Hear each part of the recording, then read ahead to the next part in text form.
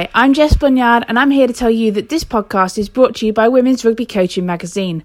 Why not join the revolution with me and many others involved in driving forward rugby? Visit womensrugbycoaching.com to sign up for a monthly magazine packed full of inspirational stories, coaching tips and activities to help you support your coaching. That's womensrugbycoaching.com. Now, back to the podcast.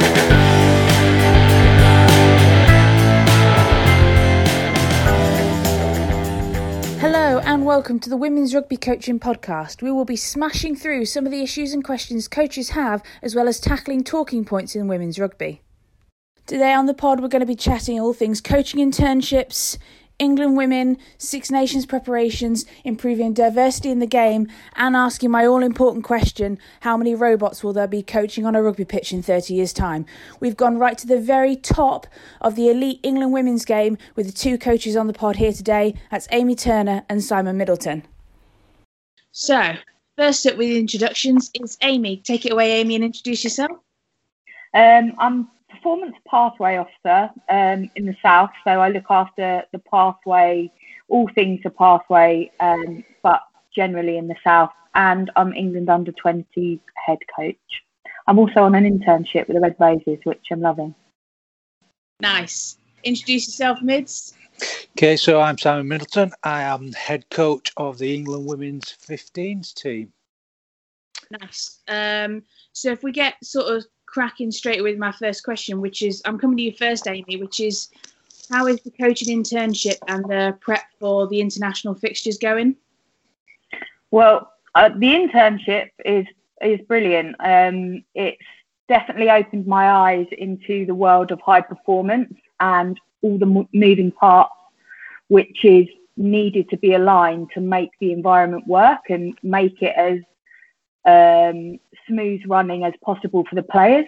So for me, a real eye-opener. So I'm enjoying learning about a high-performance team in terms of a staff infrastructure, but also good to see what coaches, how they plan and what they want to put into senior environments and get the players to concentrate on is really good. It's insightful, definitely. Nice. And what's been your response to it, Mids? How's the coaching internship worked? Have you learnt a bit? Because obviously I think Amy will be learning loads. Have you learnt anything, Mids?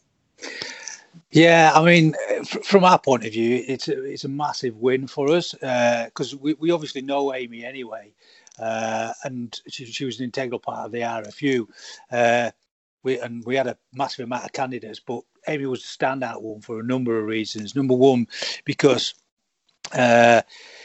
she's a fantastic coach, and in terms of her coaching pathway, she's positioned perfectly for this, because this is about developing coaches as opposed to working and giving opportunities to coaches who are already developed and well established. This is very much about next generation.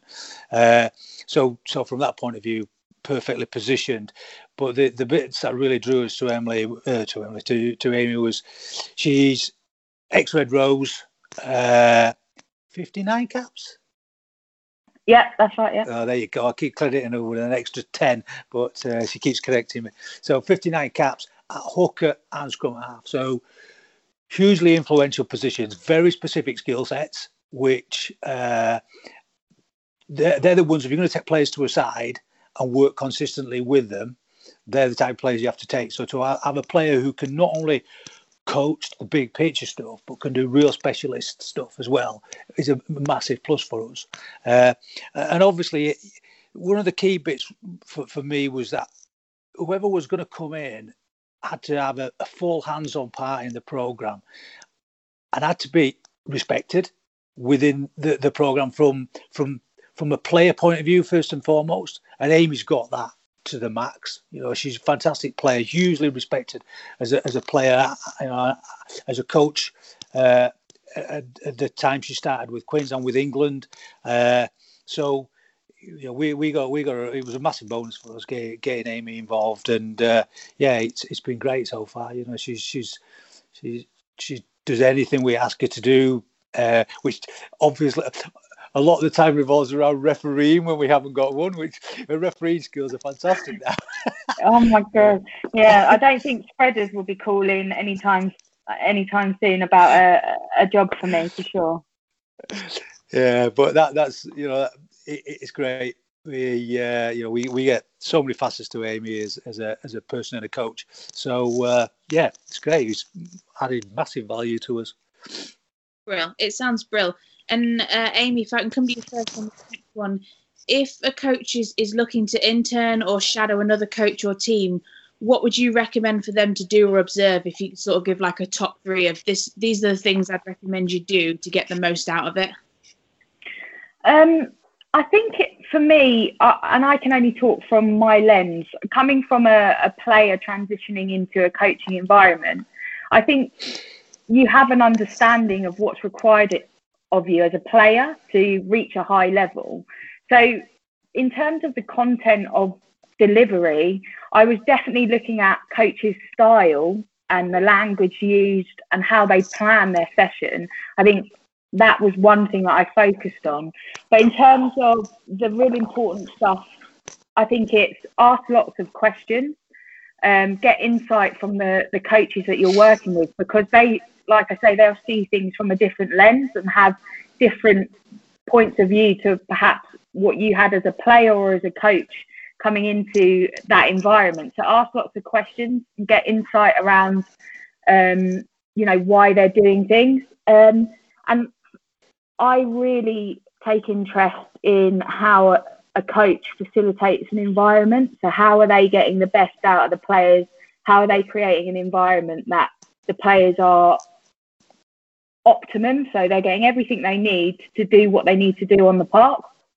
And that for me is the massive bit of learning that I've had over this period with the Red Roses. It's an incredible amount of work that goes on behind the scenes to make sure that when those players go into camp, whether it's a day, 2 days, 5 days, everything that they can need is absolutely there for them. They've got every opportunity to have whatever they need to be at their best. So the 3 things for me is observe the environment, how the players are looked after, the content and how it's delivered. So the language used, are they empowering, asking questions, or are they, instructing and trying to get intensity just via just instruct and do? And reflect on how that differs or is similar to what you're like as a coach. So reflection on yourself versus the coaches that you're looking at and the environment in which it's in and how that affects the players, I think are really prominent points from my lens of my learning. Miz, what would be your top 3 tips for a coach that's going to do some shadowing in a team? Well, I think there'd be very much the same as Amy's. I think one of the things that Amy's done really well, and I know she talked about asking lots of questions there, and yes, without a shadow of a doubt, that's hugely important. Keep checking for understanding and whatnot. And I suppose this is relevant to the type of environment you go into. If you go into a really elite environment, then what you generally find is information is generally very concise. There's and happens really quickly, and communication streams, as I say, I wouldn't say minimal, but if you're going to ask a question, make sure it's a good question. It's a thought out question, and that's what Amy does really well. So she'll always be prepared to put her opinion in, but the timing of her interventions are really good. So she gauges how the mood is, whether there's quite an intense atmosphere because we're either working under the clock or because we're discussing things where there's maybe a clash of opinions and things like that, and she'll make her interventions really timely and add value to the conversation. So I think that's a key bit. I think when you go in, probably a lower level where there's a lot more debating to be had. Your questions can be, you probably can be a lot more open. Can be a little bit more off the cuff as such. Generally within the elite environment, and certainly under the situation we're working at the moment, which is time is everything, because the COVID situations means you have X amount of time on the field, you have X amount of time to get ready, you have X amount of time in camp, and it's all abbreviated. So you've got to, everything's got to be bang, bang, bang, and so pick your moments carefully and ask good questions, and Amy does that, fantastically well. I suppose it's just like she alluded to, getting a feel for the atmosphere of the camp and really understanding the tempo of the camp and the groove of the camp and how the team are operating in terms of the management team. So I think that's a really good one. And the other one is get in there, get involved, get your hands in. It's no place to be shy and standing back. It's about getting involved as much as you can, and really becoming part of the team and integrating yourself into the team as much as possible. And again, I mean, I think Amy was really well positioned for that because she pretty much knew most of the people within the camp, both players and staff. But her personality as well and her desire to learn and to progress is one where she will put herself forward and make sure she really gets herself involved in stuff, but she does it really well in terms of timing interventions and things like that. So Amy, if I can come to you again, what do you think rugby can do to get more female coaches within all levels of the game? Or individuals, women tend to be like, oh no, I won't do that. There's no one else down there. And I think it's about having a little bit of exposure, role models that are coaches, role models that are refs, role models that are players, and having that out there and normalised in literature that's, whether it's grassroots level, rugby ready stuff to level 3 coaching award, it should just be normalised. And there is a change. There's an absolute change in the feel of coaching environments wanting to accept and develop female coaches. I truly do believe that, but it just takes time. So if you are a young, ambitious coach or someone who has a family that their little girl or their little boy loves to play rugby and you want to get involved, don't overlook the coaching element of it, and put yourself out there. Like Midge alluded to the fact that it's important to ask important questions, but it's also important to have a go and put yourself in a position to have a go. And it's not comfortable. So don't just sit back and watch and observe and think, oh, I would like to do that. Just say, look, I want to help out. I'll come down and I'll facilitate the cones, whatever it may be. Just get out and do it, and then keep doing it, and then it just normalizes it. There's not a quick fix answer, unfortunately, but I just think the more it's out there and the exposure is out there, the more it's not an unusual thing. I think just to pick up on that bit that Amy said, I think there's a natural evolution that's going to come with women's coaching and the level of level and numbers of female coaches. I think that the male game and the amount of male coaches that exist within the game that's a natural evolution from men playing the game and understanding the game and playing the game at elite level for so long. If you look at where the women's game is now compared to where it was 10 years ago, or maybe even 5 years ago, the elite side of it has been elevated massively. So the amount of female players who are now being exposed to high-level coaching, high-level S&C, just high-level performance environments, and the understanding that gives you in terms of what a coach is delivering, it's the thinking process behind it rather than just doing it.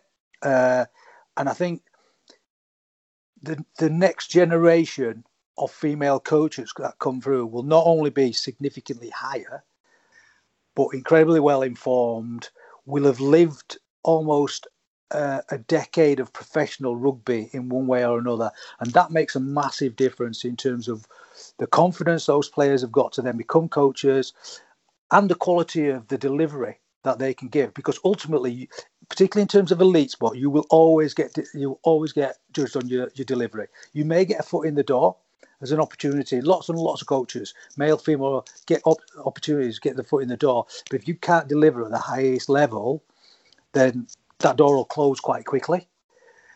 And what you'll find now is that the female players who are now converting over into coaches in particular will be far more equipped to be able to not only get the foot in the door, but get through to the other side and become real high quality established coaches. And I think off the back of that, you'll then get the players who probably weren't international players, like happens in football, like happens in rugby. I'd give myself as an example. I wasn't an international player, but I played with a lot of international players, both rugby league and rugby union, and I worked in an international, in a professional environment. And I learned my lessons through observing and being part of playing with those guys. So that's where you'll get the elite level of players who go into coaching, and then you'll get the next level who've played with them and experienced them and formed a real love for the game and an appreciation of the game. And then they'll follow through, and that's when you get the progression, and it's a long game. Like Amy said, it's incredibly accelerated in terms of the women's game. I think in football, rugby, all the sports that have got a huge history of men playing them predominantly, you've only got to look now that the amount of female sport, the level of it, the involvement is fantastic, and it's hugely accelerated. But it's still a fairly long game. So I suppose the key bit is how the next generation coming through can then influence to speed up the process and get the word out. But I think within the next 10 years, you'll see a real influx of high quality female coaches, and it's that's massively exciting for the game because, like Amy does with us, she adds a perspective that as male coaches we can't, because we don't understand certain. As much as I've worked with a female team now since 2014, but there's an hell of a lot I still don't understand. I can tell you. So yeah, Amy gives us great insights. I try. One of the things that I'd love to see more, and I know we were chatting about this before I hit the record button, myself and Amy, is that I honestly think the game could do with more internships like Amy's on, but across the men's premiership and across the women's premiership. And if Mids, I can come to you with this first. If you were in charge of that program of putting together internships, coaching internships, the men's prem and the women's prem, what would it look like? How would you go about doing it? Well, I think everything takes time. If you look across the Premiership now, and even probably into the Championship, although obviously that's a bit of a struggling environment at the moment, the amount of coaches who are in there, the environments that they create and they work, very very diverse. But probably one thing that's consistent across them all is that they work under pressure all the time, and it's very difficult to see outside your using the inward bubble, different type of bubble, but it's very difficult to see outside that when you've got a real clear remit about what your day-to-day life as a coach should look like, what your environment should look like.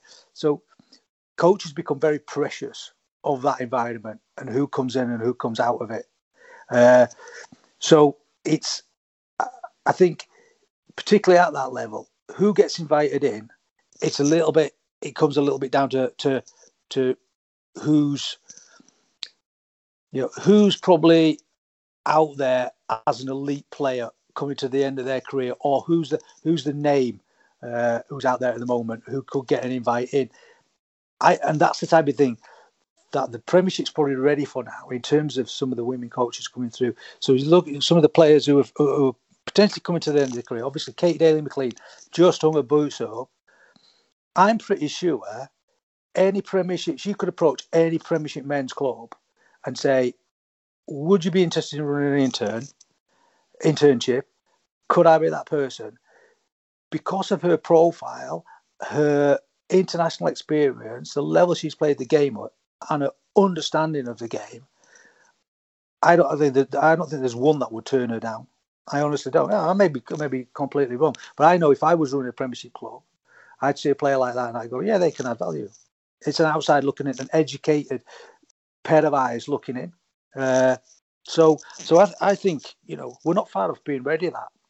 What we need is that next generation of coaches that I was just talking about. And I think, post World Cup 2021, you probably see 3 or 4 players surfacing who probably think it's about time to hang up their boots as a player, but are already investing in themselves in terms of coaches. And you could very, very easily see some of them positioned as interns or even more within, certainly starting as interns and then quickly becoming more within Premiership and definitely Championship clubs.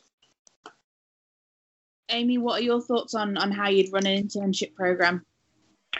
I agree with everything that Mids has said around, I think clubs will recognise the potential in ex-elite players coming through that can add a fresh pair of eyes, an insight, and also an opportunity to develop them as players, because it looks good. Also, it helps that brand of women's rugby, especially if you're a Premiership club who have a Premiership men's club who have a women's club alongside it. I think it's really important to show integration both sides. How would I run an internship? I think it's being open-minded and allowing and trusting those individuals coming into your environment and getting them stuck in straight away. I think is important. But from what I think World Rugby have done a great thing by recognising from the data that they collected in the 2017 World Cup around women in high performance roles and the lack of, and off the back of that, they have now introduced this internship. Domestically for us in England, I think female coaches that are already in situ are the best in the world, or share an awful lot of groundbreaking. Look at Giselle Maida, for instance, she was one of the first female coaches to be working in a male environment through the academy. You've got an awful lot of coaches at the moment through this World Rugby community that are working in academies. You've got Tanya Rossiter, for example, working in Ireland with an age grade men's club. You've got Rachel Taylor, who's now just taken the skills coach job with Wales Women, but she was heavily integrated in academy systems in Wales with in the men's game. So there's trailblazers out there. It's just giving the opportunity to other players, recognising where the need is and giving those opportunities. From what Mids has said around that next generation of players that are hanging up their boots and they've got an awful lot of value to give, is that the club's just being open-minded for it. And I agree, I don't think any club would turn down some of the players that potentially will be hanging up their boots in the next couple of years as an intern. I just don't think they would. Yeah, no, I agree massively. I think the opportunity, if there ever is an opportunity, I think with World Rugby in the way, I think it's kind of now or in the next couple of years for that to happen.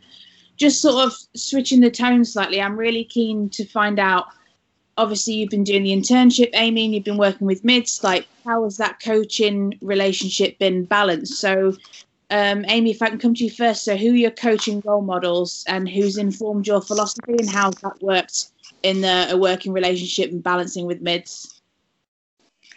It's a good question, and I thought about it before coming on, like who's my coaching role model or role models, and it's, I don't know if I can honestly say that coach really inspires me about one particular person. There's a whole array, and don't get me wrong, I've already mentioned a few just from this conversation, but there are many that have influenced me, and not as coaches, just as individuals that I've met through my playing career or just in life in general. There's an awful lot of people that have influenced me, but not necessarily my philosophy. And I think my philosophy changes from every environment that I'm in. So I'm head coach of Hackney Men's London team, which is a level 7 club. So it's grassroots level. And me as a head coach there, my philosophy is completely different to how I work in an elite environment with mids. So my philosophy is completely different. And again, when I go over to under 20s and working with age grades, my philosophy is different. But what doesn't change is my behaviours and values.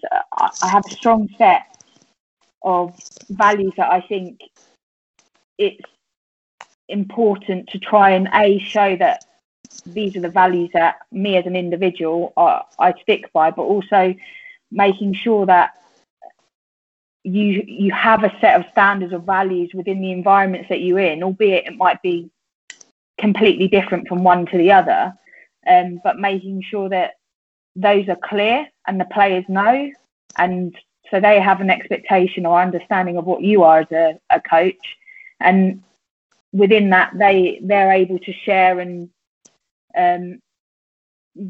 be sort of transparent with how they feel.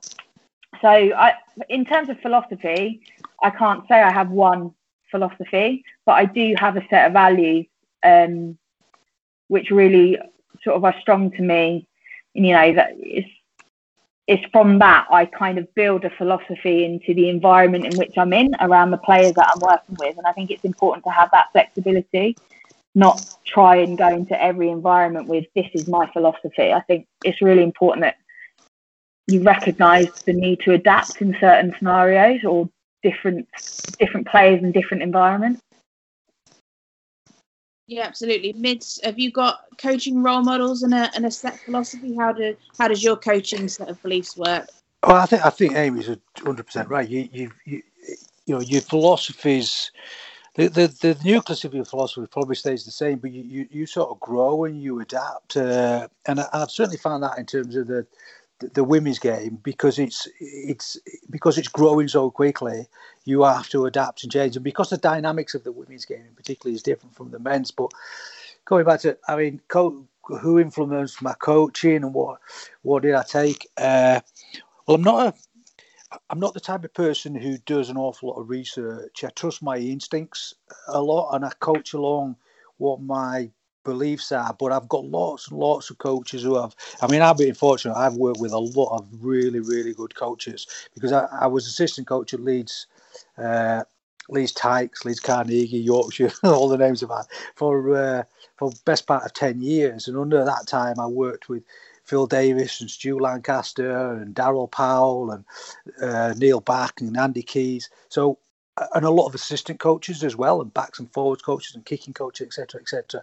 So, and I picked little snippets up from each one of them. Some influenced my career where I looked and I went, I think that's a great philosophy, and that really resonates with me. And I've carried that with me all through my coaching career. And some bits I've looked at and gone, I will never do that. I will never do that as a coach. So, and then you knit your little bits together, and, and then at times you pull on different parts of your philosophy. I think one of the most striking conversations I ever had with a coach was a guy called Mike McClellan, who was and a lot of these are rugby league coaches, but I was actually working in rugby union at Leeds, and we were based at Kirkstall, with training ground at Leeds Rhinos, and he was head coach of the Leeds Rhinos. And this is probably one of the things where I'll just plug the RFU training program here. The RFU level 4. As part of it, I was like, I had to go interview a number of coaches, high-profile coaches in various sports. And I went and I sat down and had an hour with him, and it was one of the most enlightening conversations I'd ever had with a coach. And he talked about his principles of or his philosophy of coaching, or probably more about principles of play and how the game's played. And he talked a lot about pressure, how a game comes down to to pressure, how you absorb pressure, and how you can exert pressure, and it stuck with me more than probably any other coaching conversation I'd ever had. And a lot of my philosophy now is based around that. You know, the principles of play revolve around how you control the pressure in a game. But yeah, I've had great conversations with lots and lots of coaches, generally over the beer, on the bus on the way back from games or after the game, and that's when you do a lot of your coaching development comes from conversations, not in a classroom and not by watching loads and loads of videos, stuff like that. You know, that works for a lot of people, but for me, it was just talking rugby with people and listening to what they had to say, and just, you know, particularly, coaches in particular who probably didn't have massive playing careers behind them, but they had a huge passion for the game and they understood the game. You know, you sort of see that in like the likes of Mourinho in football, where, you know, they're not a fantastic international playing career behind him, but one of the best coaches in the world. So yeah, I've drawn from lots of different coaches. The ironic bit, and we had a conversation about this the other day with we're having a bit of a psychology session, and we're just talking about stuff and who influences your career and things like that. And when it probably came about with Katie retiring, it was around that type of time. You ask most people though who influence their careers more than anything, and they won't talk about any coach that they played under. They'll talk about their school teacher or their parent or the first person at the grassroots club who introduced them to rugby. So I got a guy called Dave Jervis, who I would have never played rugby if it hadn't been for him. I went down to Nottingham Rugby Union Club with no desire to play rugby at all, just to watch. I just wanted to watch my brother play and socialise. And I was only 16, 17 at the time, and I had a really bad experience playing in school. You know, not particularly just because I didn't like it and I wasn't built for it and whatnot. And he was like, come on, have a run with us. You might find it a little bit different. And one game in a totally different environment, I was completely hooked. So he had probably the biggest influence on my career at all, because if I hadn't done that and he hadn't been like that, I probably wouldn't have even pursued a career in playing rugby, and then there wouldn't have been a coaching career. And then I went to Castleford Rugby League, straight from rugby union to rugby league professional as such. Worked under a coach called Darryl Vanderveld, who was a real big, tough Aussie guy, and his philosophies on the game were crystal clear. And he was like, "This is how we do it." And it was a very directive coaching environment. But that's exactly what I needed, because I'd never played rugby league. I didn't understand the principles of it. I didn't understand the technical or tactical side. And he was very concise with his information. And if you didn't deliver, you didn't play. So you learned really quickly in the environment.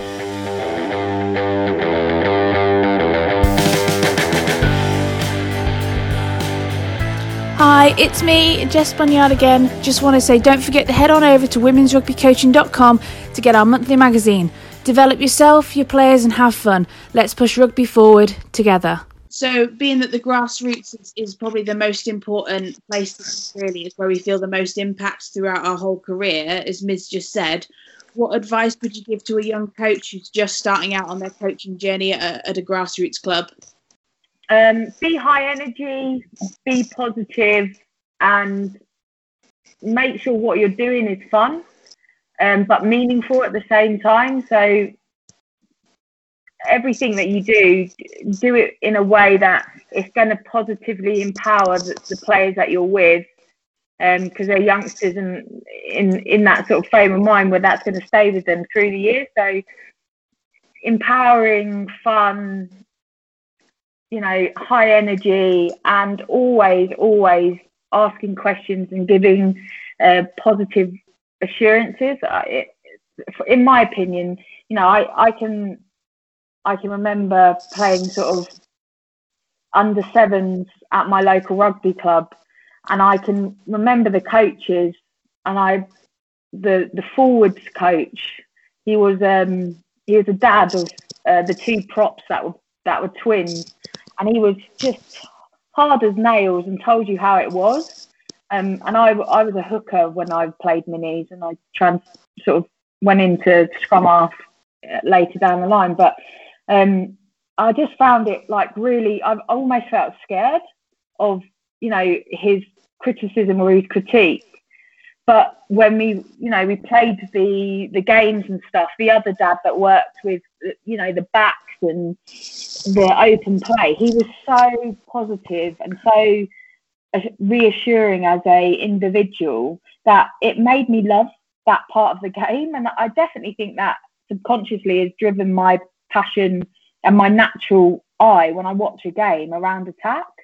So I think always be open-minded, always positive and high energy, and try and draw the learning out of them rather than telling them, that in the broadest sense, not knowing the environment or, I just think that's where you'll get the most value given to those players.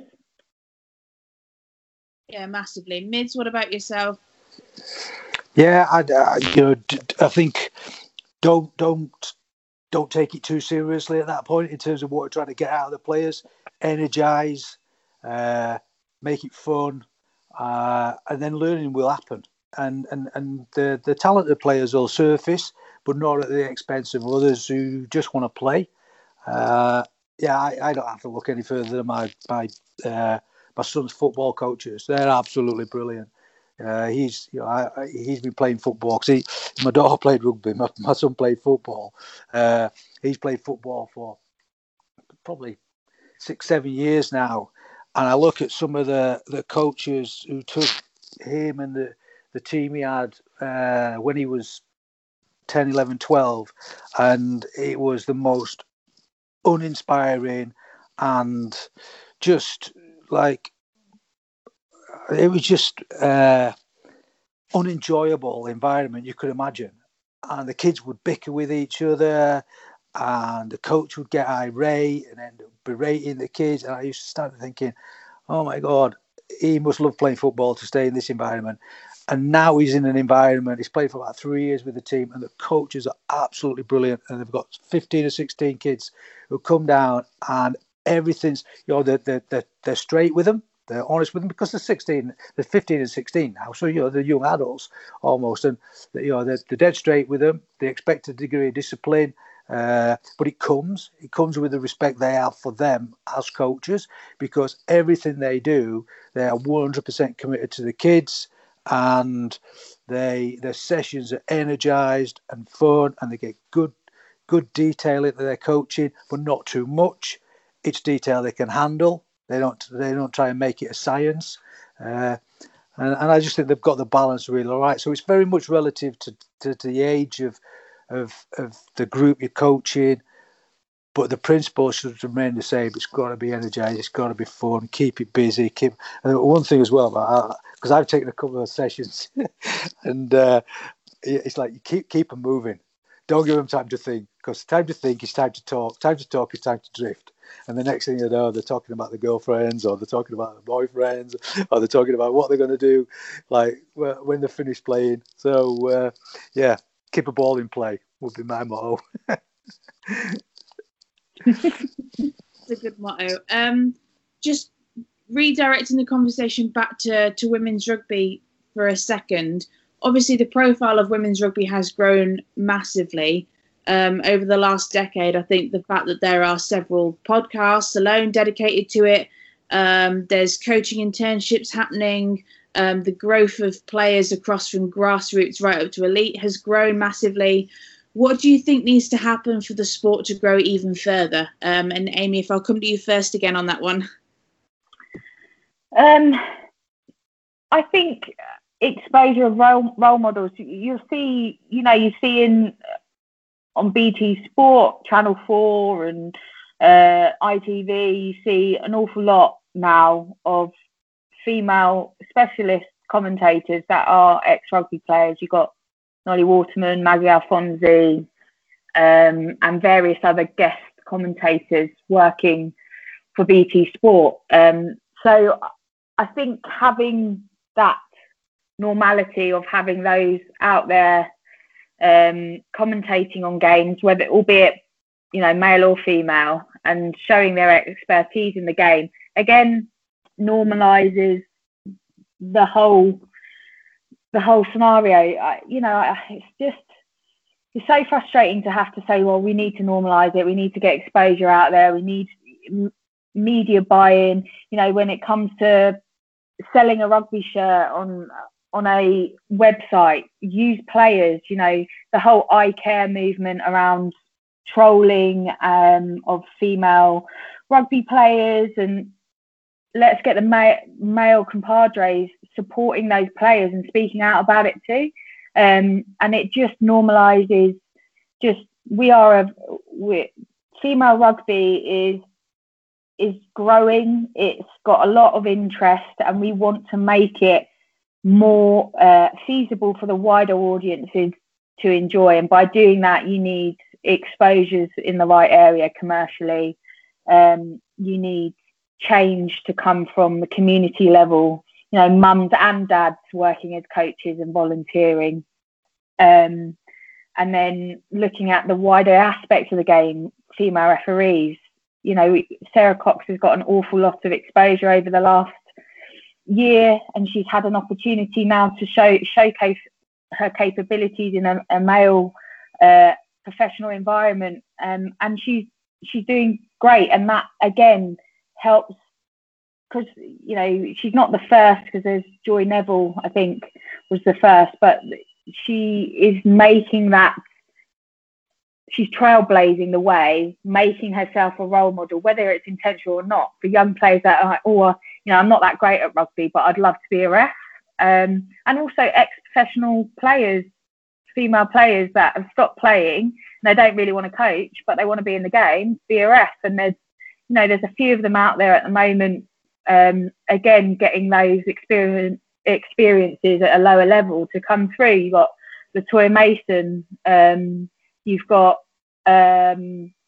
Holly, I've forgotten her surname. She's just got married, and Hollywood, who's just come through, was a Harlequins player and now is on a wrestling fast track. So you've got an awful lot of things starting to happen. And I think once you get down the line, a year, 2 years down the line, I think it will, like Mids was talking about, that natural evolution. I just think it will be, but it's just sad that females within the sport get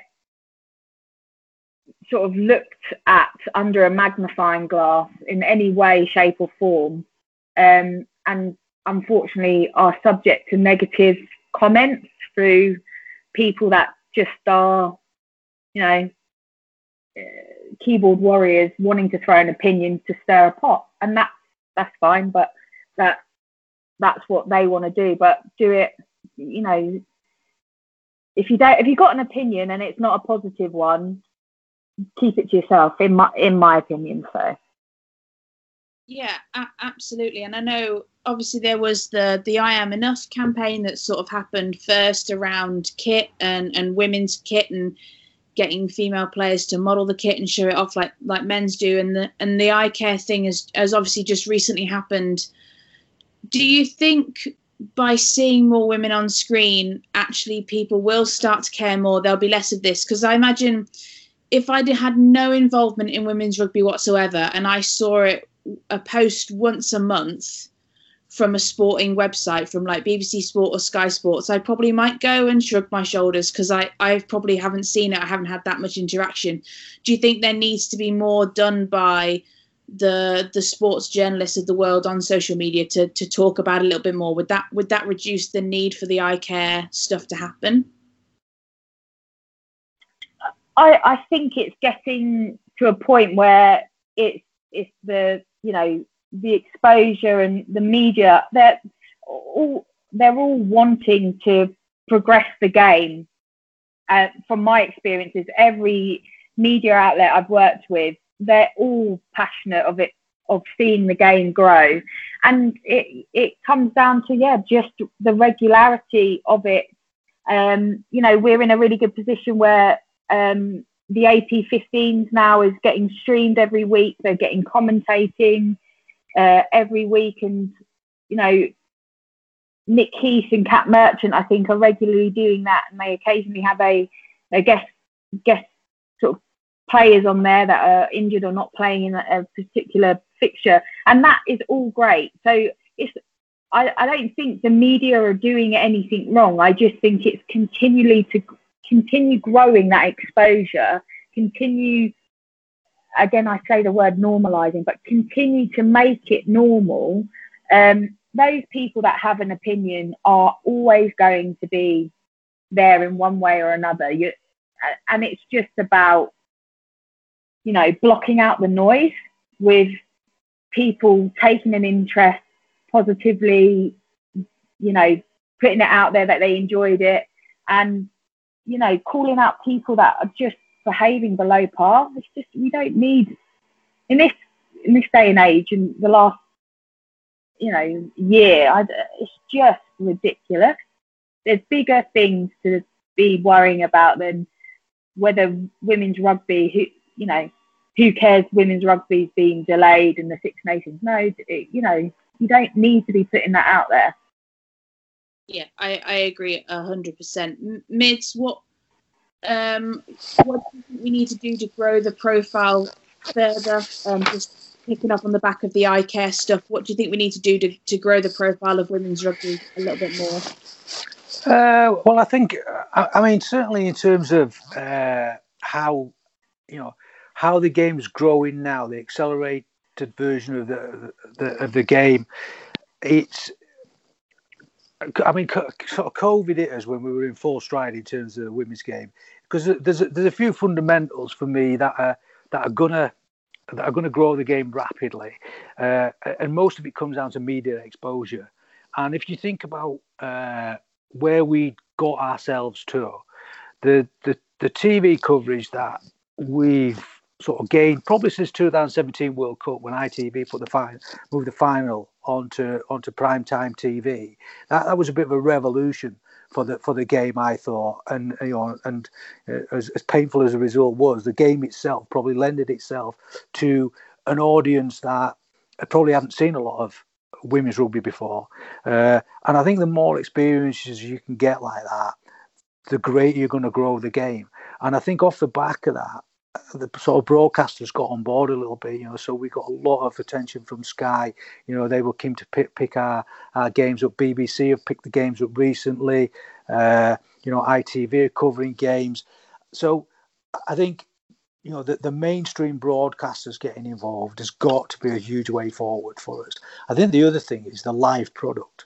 Whereas up until probably 3 years ago, I think our attempts to sell international games and stage international games was pretty average.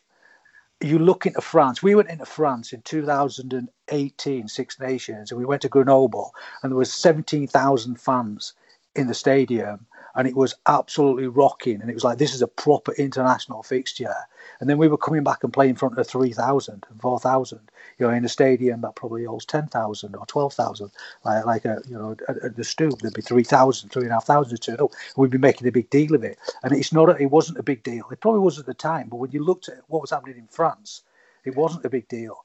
And I think we learned a lot from that experience, from going to France and looking into there and seeing how they promoted games and how they sold games. And then we really learned some lessons. So off the back of that, we started going to, first of all, we're going to venues who wanted us there, could host us and could fill the ground. So like Doncaster, which was at the time was a great initiative for us. They did a great job with us, created a really good atmosphere for us to play in. And I think the atmosphere then sells the game, because if you get a good atmosphere portrayed on TV and they're panning around the crowds and everybody's got flags and there's lots of kids there, and the one thing about the girls, they know how to embrace the crowd at the end. They absolutely love going pitch side. So you still got this huge engagement with the players pitch side at the end of the game. The kids doing selfies and everything. And that in itself is a great way of growing the game. So then we move on to places like Bedford, where we're adding another 2,000 or 3,000 to the crowd. Then we go to Exeter, and we've got 10,000 and 12,000. Then we go back to the Stoop, and all of a sudden there's another 10,000 plus in there. And we're really starting to grow the game to the point where, we're now going, right, wherever we play, it needs to be 10,000 plus stadium because we're going to sell that amount of tickets. And that's fantastic. That was absolute, to have that feeling that you're actually making an impact now. You're starting to grow the game, because ultimately you've got to get the game viable, and you'll do that by attracting broadcasters and selling tickets. And, so we're starting to grow. And then obviously, COVID hits, like you see, everybody, and it's just got us on our heels a little bit. But I anticipate us picking up pretty close to where we left off once we start getting crowds back in, and we can really start getting off the back of it. And I think with that, combined with the things that Amy said in terms of who then presents that, who fronts those, you will see far more international players, women players, then fronting those programs and leading on those programs. And some of the best are still playing. That's the key bit, So you got Scars, you got Mo, Sarah Hunter. They are high quality presenters. When they go pitch-side, people listen when they talk because they know what they're talking about. So you again, it's that the next level of coaches, the next level of personalities, TV personalities is there to be seen, and it's a growth because of their understanding of the game, because of the environment they've played most of their game in now, most of their careers in now. And I think you don't have to look much further than football. You look at the football now, the punditry is it's probably weighted in favour of female presenters. They're fantastic. Laura Woods is one of the best presenters I've ever listened to. I listened to her on TalkSport, and I was like, wow, she is just, a delivery is brilliant. And then also she's pretty much hosted every football programme that's going off at the moment. She seems to be, and I think I watch a lot of Aussie Rugby League, and most of their programmes are hosted and presented by female commentators, and they're fantastic. Because of their knowledge of the game and how they deliver. And they can just deliver with a bit more zest than the men can, to be honest. So you play to your strengths, because the men can be pretty dour, listening to men commentating all the time on football or presenting all the time. It's so, I think there's a great sort of next wave I'd say probably next wave of commentators ready to step up and players ready to front the game. So I think there's a lot of positive stuff. But ultimately, we like I say, we learn some lessons about how to grow our game over here in terms of delivering it as a product, and that's great to see. I think as I say, you look at football and how that's being fronted by female commentators now, and I don't think women's rugby will be far behind that once it gets up and running again.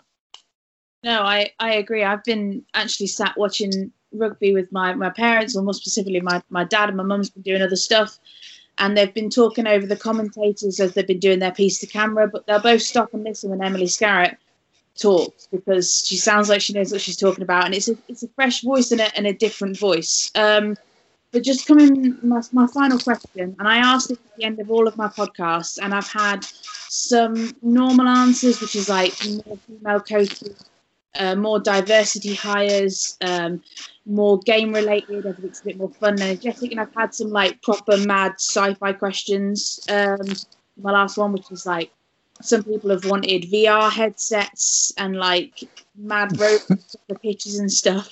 So I'm really keen to hear your responses, which is, if we travel forward in time, what does coaching look like in the next 30 years, and who is doing the coaching? Amy, blast me with your years. I'm excited. God, I don't know if I'm comfortable with coaches being robots or hovering over the session to get a bird's eye view with a rocket pack on. Actually, that could work, to be fair. But no, what do I see in 30 years? The integration of male and female. It doesn't matter. It's just a good amount of rugby coaches that either have had their experience in the women's game or have had their experience in the men's game, and it's just normal to cross over, and there is a real seamless fluidity between the male and female game.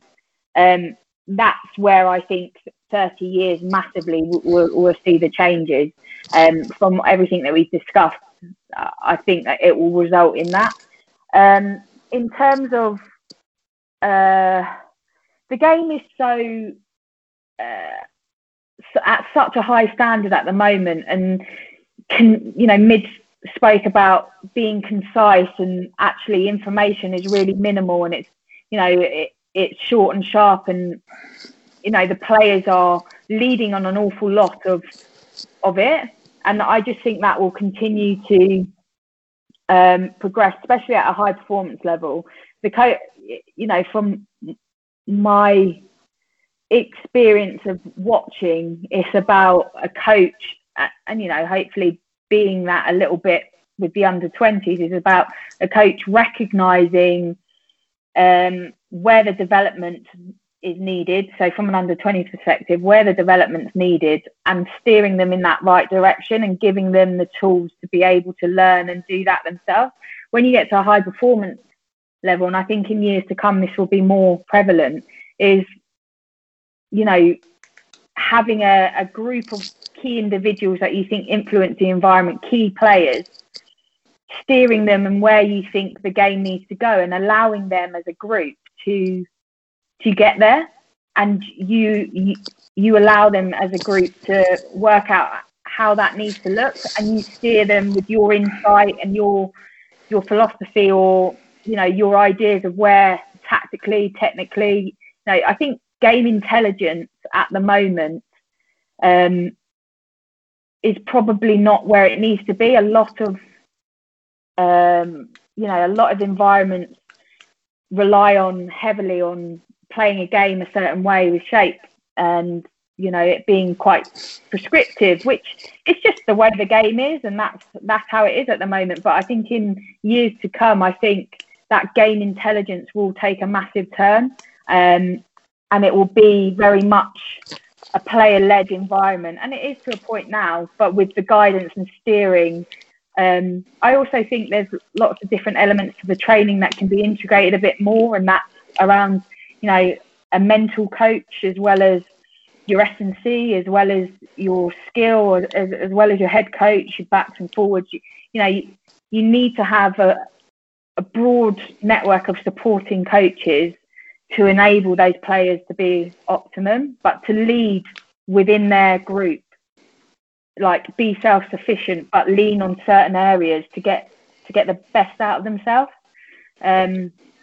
And for me, that's where I think in 30 years' time, in some environments, they're very close to that. And, within Red Roses at the moment, I think it's incredible the amount of work Mids does with players to ensure that the players are having an opportunity to feed into how things are done. And that just, when it comes to game day and pressure's on, that is going to pay dividends to those individuals and the whole group, because they've had a say in how they want to play. And that to me is a really empowering tool. And as we move forward, that will only grow. Yeah. So no pressure, Mids. Amy is coming at it from a very sensible direction, expecting all manner of sci-fi and wacky robots from you. Well, honestly, Jess, you're not going to get that from me. I don't do that. I'm even more towards the side that Amy's aired on there. I don't think too far ahead, Jess. I'll be absolutely honest. I'm not thinking much further than probably end of October 2021. So when we talk about things that may go on after that, they don't get a right lot of my attention at this moment in time.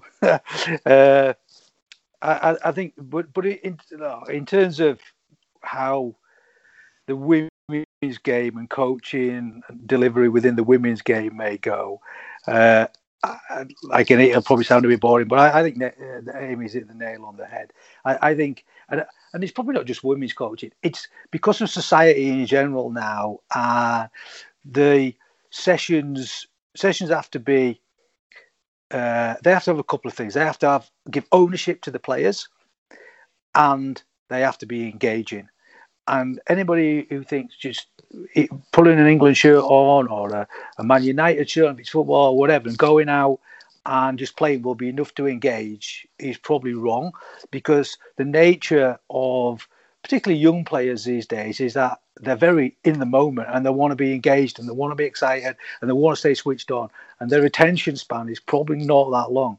So I think the sessions will become shorter, very much more, like Amy said, engaged in terms of player driven, with the coaching more facilitating and being able to steer and maybe add bits of detail as opposed to really be directing everything that's going on the field.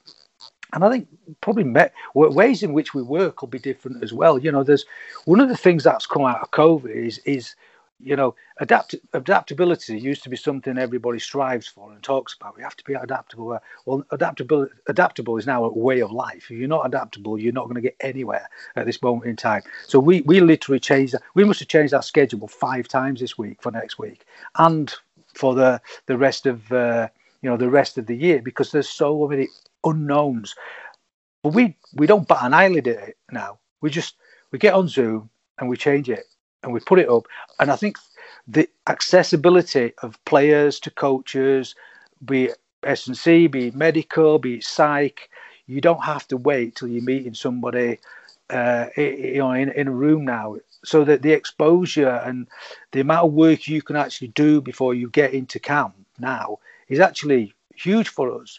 So, I personally, I made a sort of bit of a resolution to myself when lockdown started first time, that you have to look at things and go, right, where's the opportunity as opposed to where's the drawback? And there's been massive amounts of opportunity over the last sort of year to evolve how we work and our practices. And I'm sure most businesses have worked like that. The way businesses will change forever as a result of COVID, and probably save an awful lot of money for a lot of companies, because a meeting for us, a staff meeting for us, would be 20 people at Twickenham previously. Now it's 20 people on a Zoom call. There's a dynamic, there's a logistic that comes with that saves an awful lot of money, things like that. And if you can do that, then you can channel it somewhere else. So I think working practices will change considerably. I think players and teams will be far more prepped before they get into camp and things like that. And then the camp bit is probably the polishing bit, as opposed to all the installation and everything that goes with it. But I think there'll always be a place for a coach on the field and coaches on the field, because the human touch makes a massive difference for a lot of players. Not all of them, but a lot of players will excel because of the coach that they're working with, or they'll regress because of the coach they're working with. It's like teaching. I as a father who's had 2 kids who are recently out of education, or one recently out of education, one still in it. He's good in the subjects he engages with his teacher. It's just a natural reaction. So I think there'll always be room for a human touch, but not sure about the robots. I'd have to plan that one out a bit more. But I think that's a really positive place to end, which is just that there'll always be a human touch to coaching, and coaching is first and foremost about the relationships and the interactions that we have. So thank you both very much for joining me. Thank you, Amy. You're absolutely welcome. It's been a pleasure, Jess. Thank you. And thanks, Mids. Yeah, cheers, Jess. Really enjoyed it. Thank you.